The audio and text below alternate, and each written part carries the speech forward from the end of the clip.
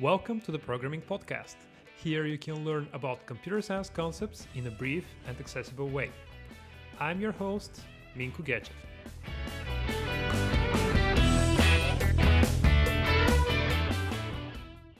Hello everyone. Today in the Programming Podcast, we are going to cover the 4 core principles of the object-oriented programming. So why object-oriented programming? I know that recently OOP, or object-oriented programming in short, have had pretty bad fame. A lot of people are criticizing object-oriented programming because of how it is used in a couple of languages.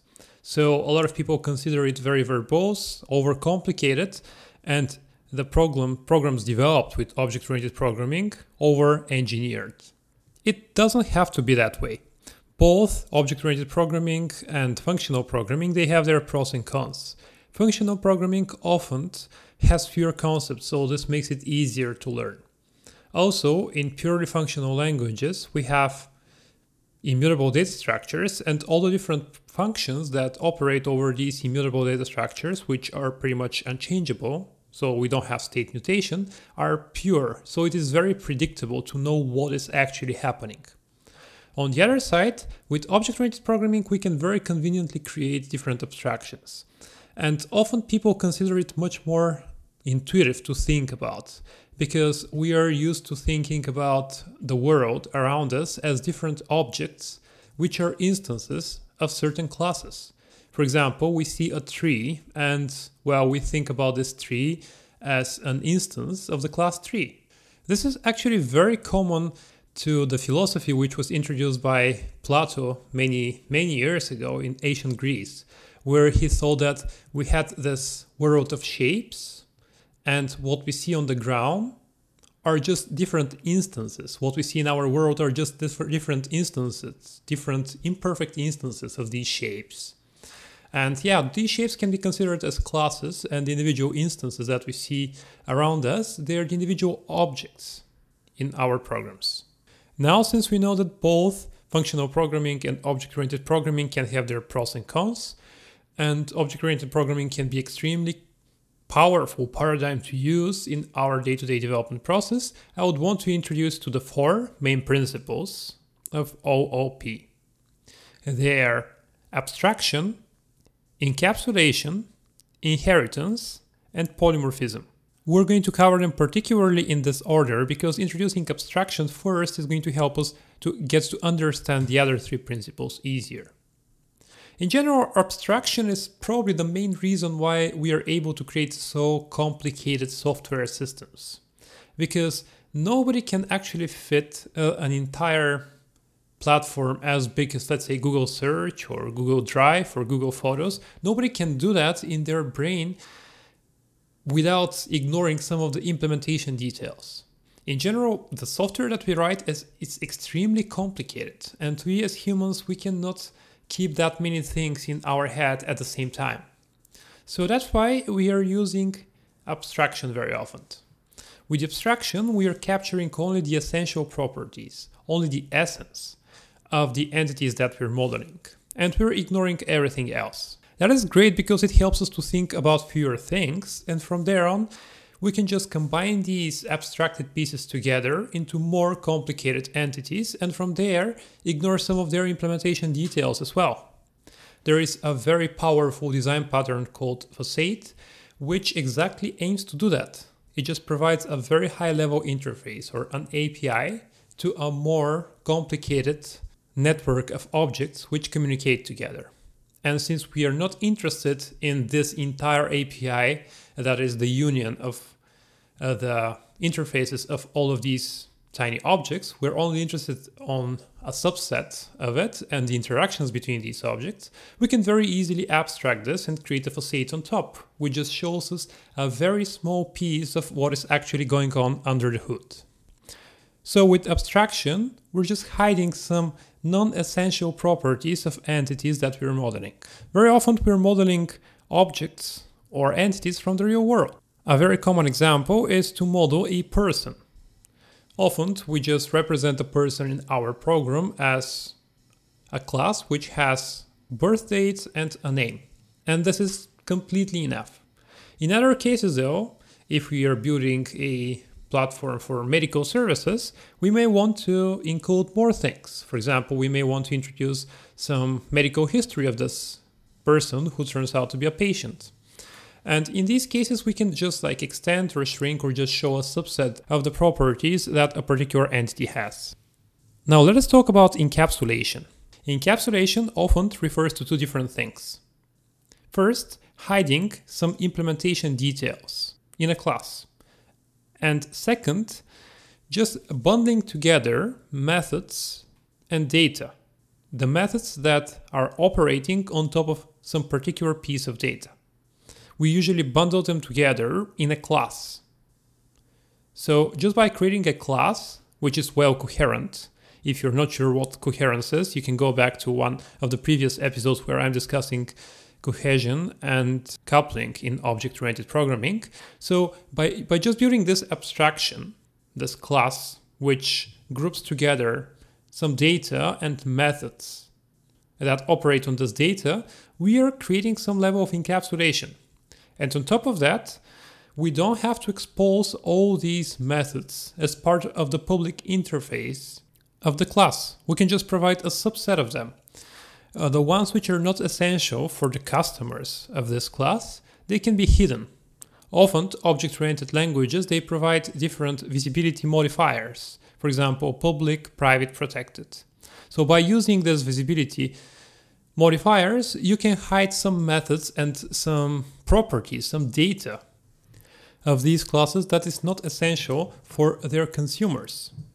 For example, if we would want to have an abstraction of type person, we can have the birth date of this person, and we can mark it as private because the user might be interested only in the age of the person. So we can have a method called getAge. We can keep the birth date private, and we can just calculate the birth age for the person without exposing any implementation details.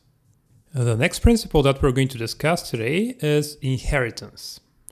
This is probably the most controversial one, because inheritance in object-oriented programming is primarily used for code reuse, and creating an abstraction which is reusable through inheritance could be very tricky. Usually, in order to make sense for a certain class to inherit from another, they need to be in an is-a relationship. For example, human is a mammal, so a human can inherit from mammal. But this could be quite tricky in a lot of cases. So inheritance, it creates a very strong coupling between the parent class and the child class. They cannot function independently at all, and all the data defined in the parent class exists in the child class as well. There is a very famous quote that it's better to have code duplication than a wrong abstraction. And this is so much true. Very often when you have a wrong abstraction and when you have created a certain base class only in order to be able to reuse some piece of logic defined inside of it, you create very unmaintainable system which is hard to follow, hard to track.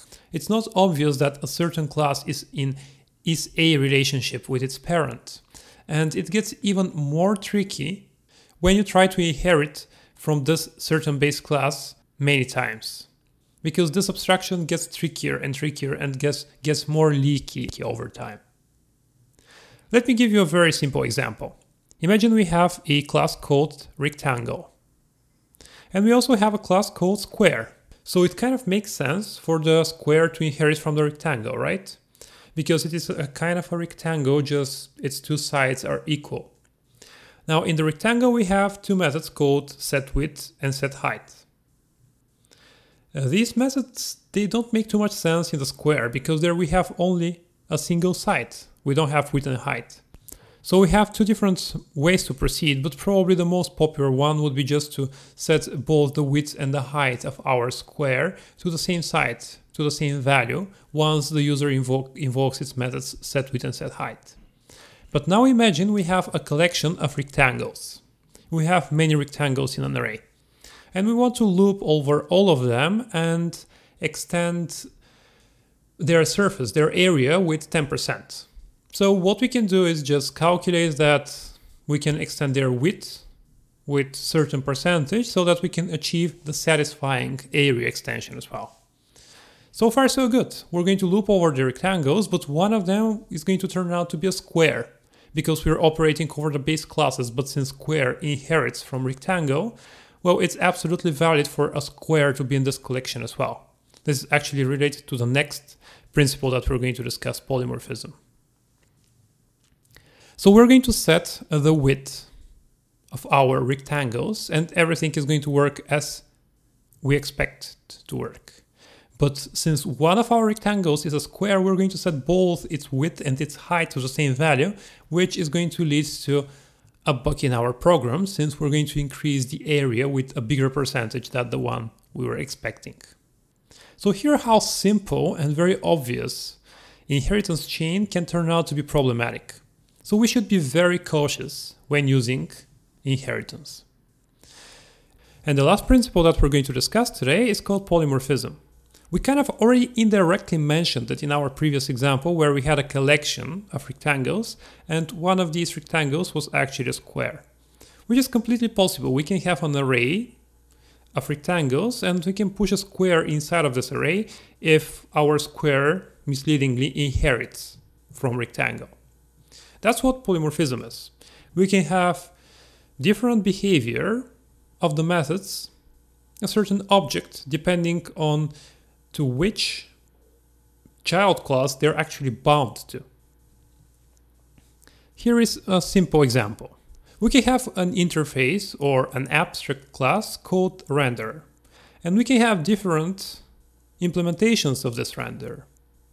We can have an implementation for, let's say, HTML5 canvas, we can have an implementation for the DOM, and we can have an implementation for a server-side renderer, which renders everything into a string. So these different implementations, they can exist in the same array of type renderer because they're implementing the renderer interface or they're from the base class renderer. Once we're performing rendering though, and we invoke a render box or render container or however we would want to call the individual methods in our abstraction, once we invoke this method, we're going to get to the exact instance that implements this method and we're going to invoke the correct logic depending on what kind of child class we're currently operating over. This is quite flexible and quite powerful. Thanks to polymorphism, we can implement different behavior depending on what circumstances we're operating in. Polymorphism is essential for many design patterns. Previously we discussed the design pattern decorator, which takes advantage of polymorphism a lot as well. As you probably remember, in the decorator design pattern, we're inheriting from a common abstraction, and the decorator wraps an instance, a certain class, let's say a UI widget. And since the decorator and this child class that we have wrapped in the decorator, they are inheriting from the same parent class, we can use them interchangeably. So we can use the child class at the same place where we have used the decorated child class. So that's pretty much all of it. I'm going to apply links for further reference where you can learn more about abstraction, encapsulation, inheritance, and polymorphism. Thank you very much for listening. To learn about new episodes, you can follow me on Twitter at @mgetchev. The list of all resources and recordings is available at podcast.mgetchev.com. Thanks for listening.